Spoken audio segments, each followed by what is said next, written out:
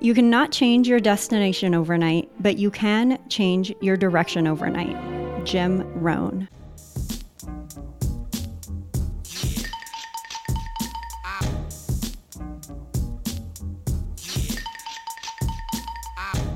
Welcome to the Managing Editor Show. I'm Alyssa. And I'm Jess. And every Tuesday morning, we jump into your earbuds to talk the down and dirty on all things writing, editing, and content. From the perspective of the guardians of the publishing galaxy, the folks who approve your submissions and make your words not suck.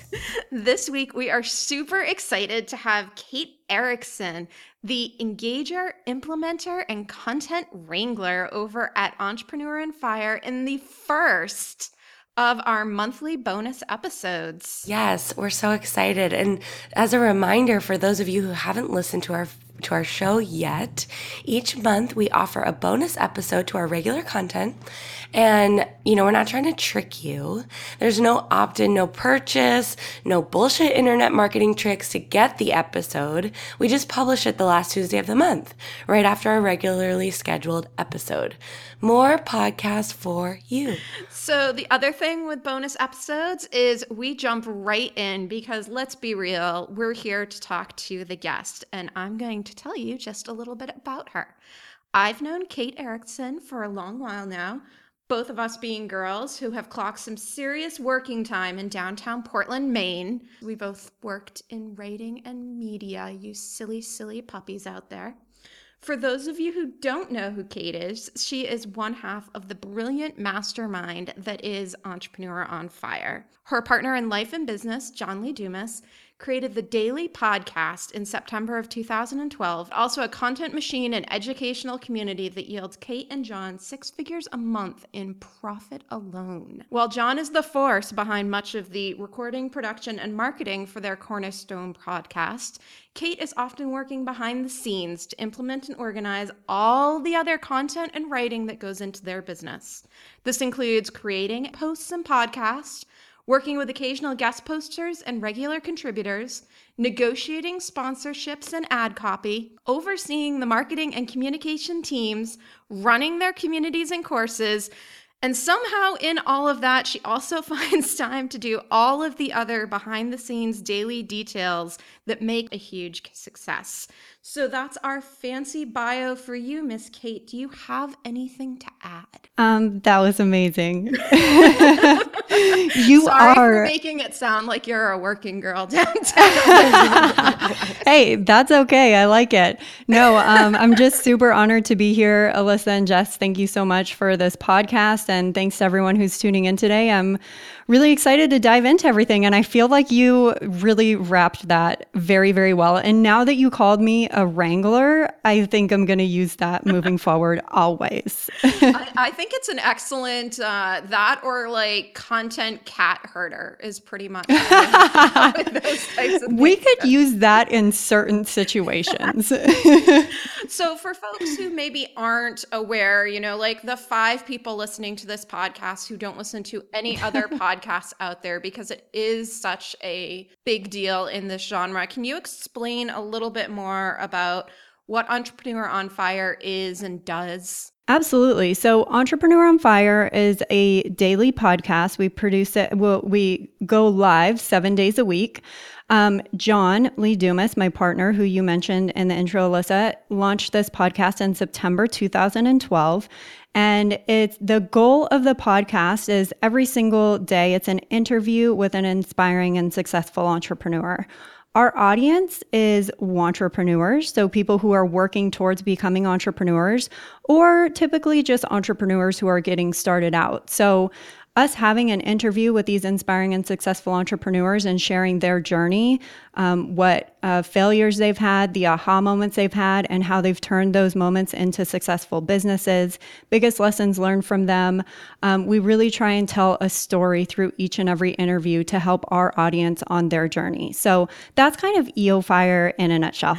So first things first, because I get asked this all the time, I have the distinction of being episode 007 of Entrepreneur on Fire. Yes. Which is a badge I proudly wear, not only because I got get to be on Entrepreneur on Fire, but because I'm episode 007. So my question for you to start is, how does one get onto Entrepreneur on Fire, or do they get past that kind of gatekeeper? So I think a lot of it starts with, if you're reaching out to podcasters or bloggers to do guest appearances, guest posts, I love this formula of identifying, number one, figuring out which podcasts or blogs that you would actually be a good fit for. Because if you can't pitch yourself to that person as somebody who can add value to their audience, then there's not really any reason for them to say yes. And I'm going to speak in general terms, but this goes for EO Fire as well. So identifying those people, first of all, then doing some research and figuring out like, okay, if my expertise or my niche or my genre is marketing, like my specialty is putting together marketing plans. Of the people that you've identified or the podcasts that you've identified, like, have they recently come out with any content surrounding that? How is it that they release their content? Kind of think about, are their episodes really straightforward interviews where they ask the same questions every single time? Or are they long form, just conversational? Do your research so that when you're reaching out to these people, it's not like, I clearly just found you on Google search right now and you ranked really high, so I'd really like to be on your podcast. Like, those requests are really obvious. And then, of course, you want to kind of plan this out. I mean, what is it that you can add that's going to be of value to this person? Making a plan before you reach out to the person so that you have that research in your pocket so that you can say like, hey, John, I am a marketing professional. I help people put together marketing and launch plans for product launches. I noticed that on your blog, you guys do a lot of content around kind of preparing for launches and stuff. What I would love to provide to your audience is the 5 steps that everybody needs to have the best marketing plan for their next launch. Like, would that be of interest to you? And if you've identified, done your research, and pitched properly, the answer is going to be yes. Now, that's like a general overview process of how I would advise somebody approach any type of like guest or podcasting opportunity. But I will tell you, today at EO Fire, we receive over 100 inbound requests every single month for people to be on the podcast. And of course, there's only 30 days in the month. So we've kind of been refining this process literally over the past 4 years. I mean, we keep tweaking it and improving it based on the people who are coming in, based on the feedback that we get from our audience, based on the systems and processes we have. So today we have an application process that people go through. And the most recent ad that we did is we have people submit a video so that we can actually see them on camera. We can hear their voice, and we ask them to tell us a story, because that's so important to us that we're telling a story. That's how people grasp ideas. That's how people connect to others. So we really like to focus on the storytelling aspect. So now that we have that application process in place, that helps us determine who's going to come on and who's not. I love that, Kate. And I love that you just mentioned story again, because I was thinking about what you said earlier with Entrepreneur on Fire and how you're helping entrepreneurs tell their story, but you also have this storyline throughout your whole content projects, from the blog to the podcast, the emails, and everything else. How did you, I guess, start to determine what the Entrepreneur on Fire story was going to be? And how do you maintain that thread, or does it change over time? And do you have any advice for other people who are, developing their own voice and their own stories and their own sites? Yeah, that's a really intriguing question. And I think that for us, it's been a lot of just talking to people and sharing what it is that we've been through and sharing the journey that we've been on. And that has certainly, changed a little bit over time. It's certainly improved over time. But a huge piece of that is feedback.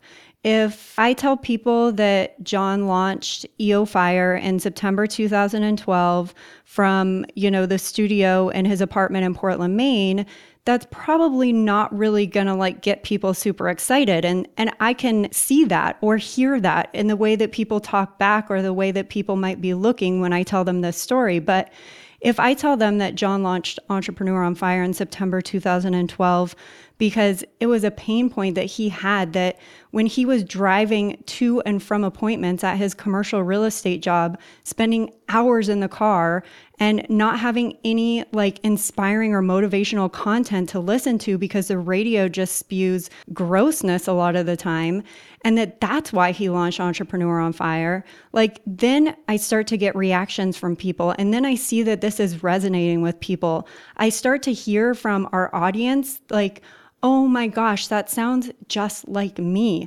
I spend a lot of my time in the car too, and I love listening to podcasts, but there's not enough content, or I really, really love this show, but they only produce a podcast once per week. So all of this talking about our journey and sharing with other people and being something that John and I are really passionate about is how transparent we are about everything in our business. And through sharing that with our audience and through listening and looking for those cues, you start to see what really resonates with people. And so I think it's been a combination of basically just sharing everything and then really looking for that feedback and letting Fire Nation, which is what we refer to our audience as, is Fire Nation, letting them give us that feedback and see what really resonates with them. Because at the end of the day, if your story isn't resonating with your audience, then there's not going to be that connection. I totally agree. And I love that you welcome that and embrace that and are willing to be vulnerable enough to hear from your audience not only what they love about what you're doing, but maybe what's not quite right. And that you don't have so much of an ego that you're not willing to take it and actually implement it. I mean, so many writers, especially, writers, artists, creative people, a lot of them are so, maybe they're just not willing to admit that what they're doing isn't perfect. So they, instead of listening, they choose to just shut themselves off and keep going in the direction they're going, even if it's not resonating well. So I love that you've embraced that and opened yourselves and your business up to that feedback, because it's clearly made a positive impact in what you're doing. This is something that I've just been curious about for a while now. And now that I have you on the show, I get to ask. And at the risk of kind of not putting your dinner conversation in jeopardy this evening, I have to know. So I know that John, records and produces and does probably a lot of to most of the work for the EP004 podcast. But I also know that your job is there to string that story along and to make sure that all the parts are cohesive and working together. And I know that you guys have a great collaborative kind of relationship, but how is it giving feedback and having him, as Jess was just talking about, like have to internalize, that stuff and step back and say, my girlfriend isn't telling me that I'm bad. It's actually, my content manager is giving me advice to make the show better. Yeah, that's super interesting. So John and I have updated the EP004 flow many, many times. And for anyone who listens to EP004, you know that we ask the same exact questions every single time, and we let the guest story really take the lead. Those questions have changed over time, though. We've switched some of them out. We've added some. We've totally deleted some of them.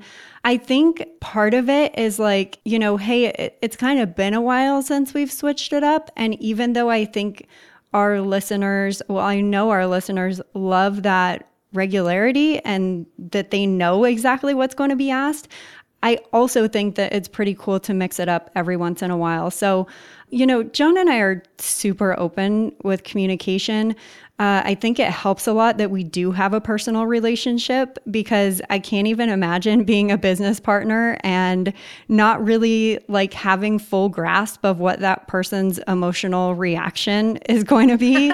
But I feel like John and I know one another so well that we know how to say those maybe a little more tough things to say to each other. We kind of know how to work them. But, both of us agreed in the very beginning, this is only going to work if we're super open and totally honest with each other. So when we ask one another for feedback, we know that we owe it to one another to be super open and honest about that. And, there have definitely been conversations where at the end we're like, kind of making up a little bit because feelings do get hurt. We're humans, right?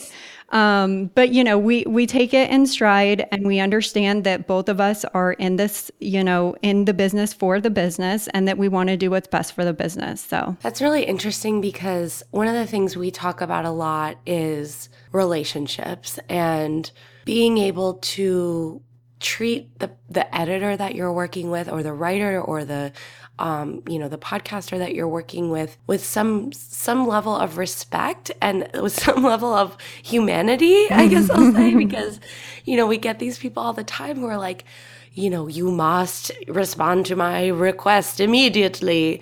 And it's like, well, would you say that to your significant other? Would you say that to your friend? And so it's a really interesting perspective that you have. And I wonder, do you feel like you can use some of those skills that you use with your significant other and with a close partner, I would say, in other situations? Can you use some of those tactics with, the potential guests that you're getting, or potential writers, or anyone else that you work with? I think it's really important to have the relationship and the foundation at the forefront, because we're busy. Our businesses are crazy. We have a billion things going on all the time. And it might seem like right now in this moment that I need to talk to my editor right now, or I have to have this content published tomorrow.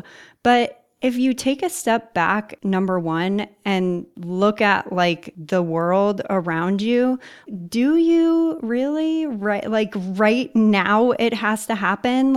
Probably not. So I encourage people to practice patience, first of all. Entrepreneurship, business, writing, content, publishing, growing an audience, monetizing a business is about patience. So just take a step back and have a little bit of patience and really think about the situation you're in. John and I do that with each other a lot. Number two would be, I do think that you can use those types of communications and, the example that I just gave for myself and John in any situation if you do what I said before. Put the relationship at the forefront.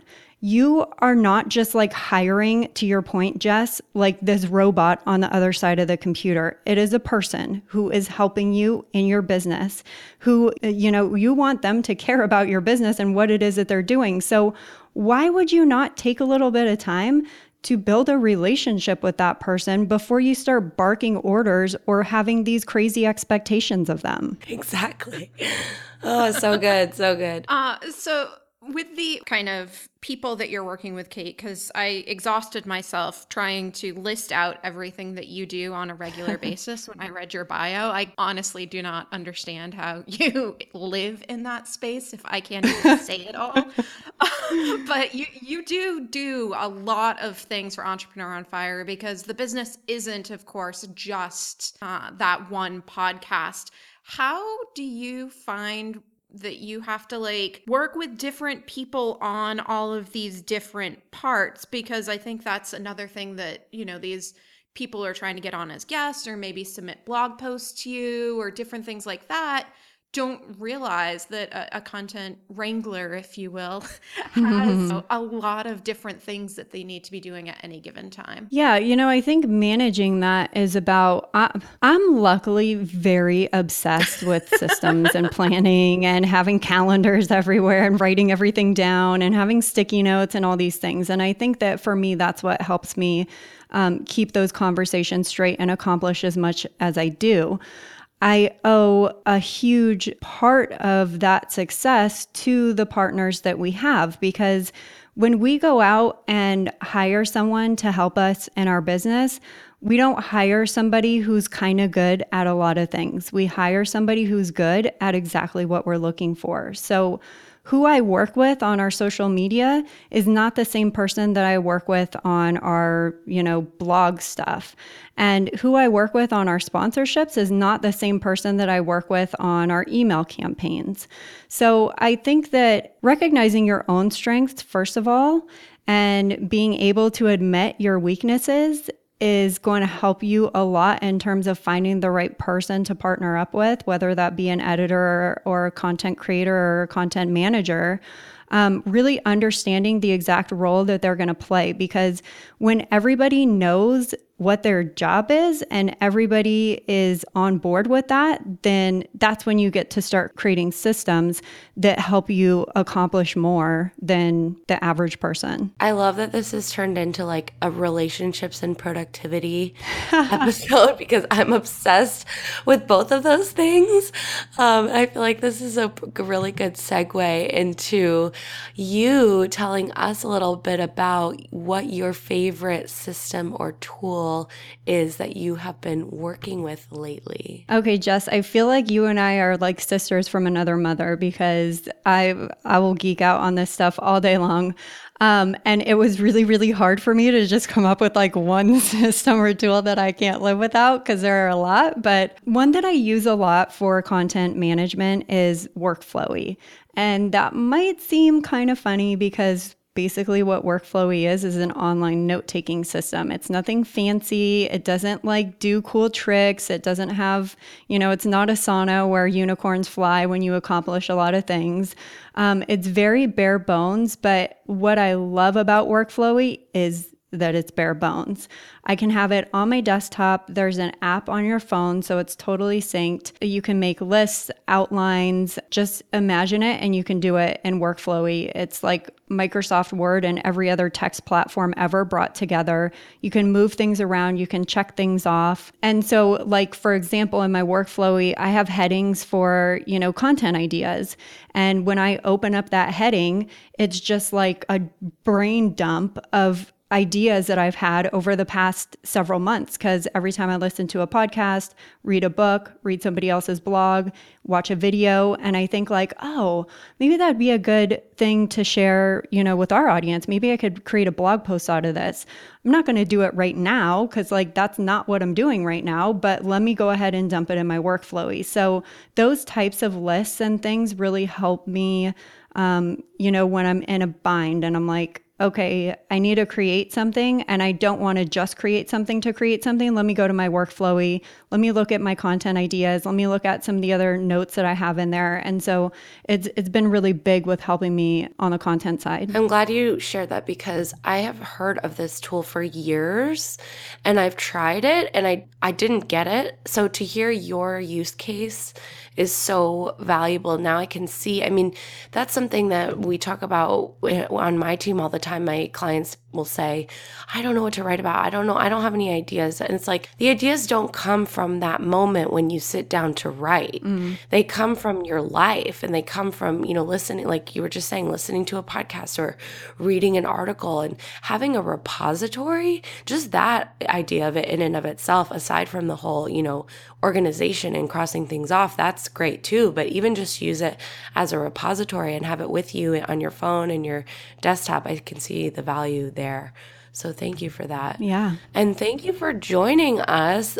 Kate is awesome, right, guys? I'm so excited to be connected with you. I know anyone that Alyssa knows is immediately like gets a bump in my book, but I'm so glad to hear, you were so specific about how you do things, which really shows me that you know what you're doing and you've worked really hard on refining the different processes that you use. And it's shown. Seeing the success of Entrepreneur on Fire, seeing how they've taken user feedback and their community's feedback and really made something really, really impactful is amazing. And so thank you so much for joining us. Thank you. This has been really awesome. Jess and Alyssa, I really appreciate you guys having me on, and thank you for the kind words. I'm very grateful for that. Absolutely. And for our listeners, if you've managed to knock out all 4 of these episodes in one binge, because this is the start of our fancy little show, Well, unfortunately, this is the end of the Start of Show deluge. So links, resources, everything you need to know about what Kate talked about today, including a link to Workflowy, which I can't wait to check out again, will be at themanagingeditorshow.com/episode4. And if you have questions or ideas to contribute in the future, or if you want to tell us a good joke to put on the air, because mine are mostly puns and Jess should probably be saved from that, then you can head over to themanagingeditorshow.com and leave us a voice message, or just send us an email at hi@themanagingeditorshow.com. And thank you again so much to Kate Erickson from Entrepreneur on Fire for being on the show for our first ever bonus episode. It was pretty badass. Bye!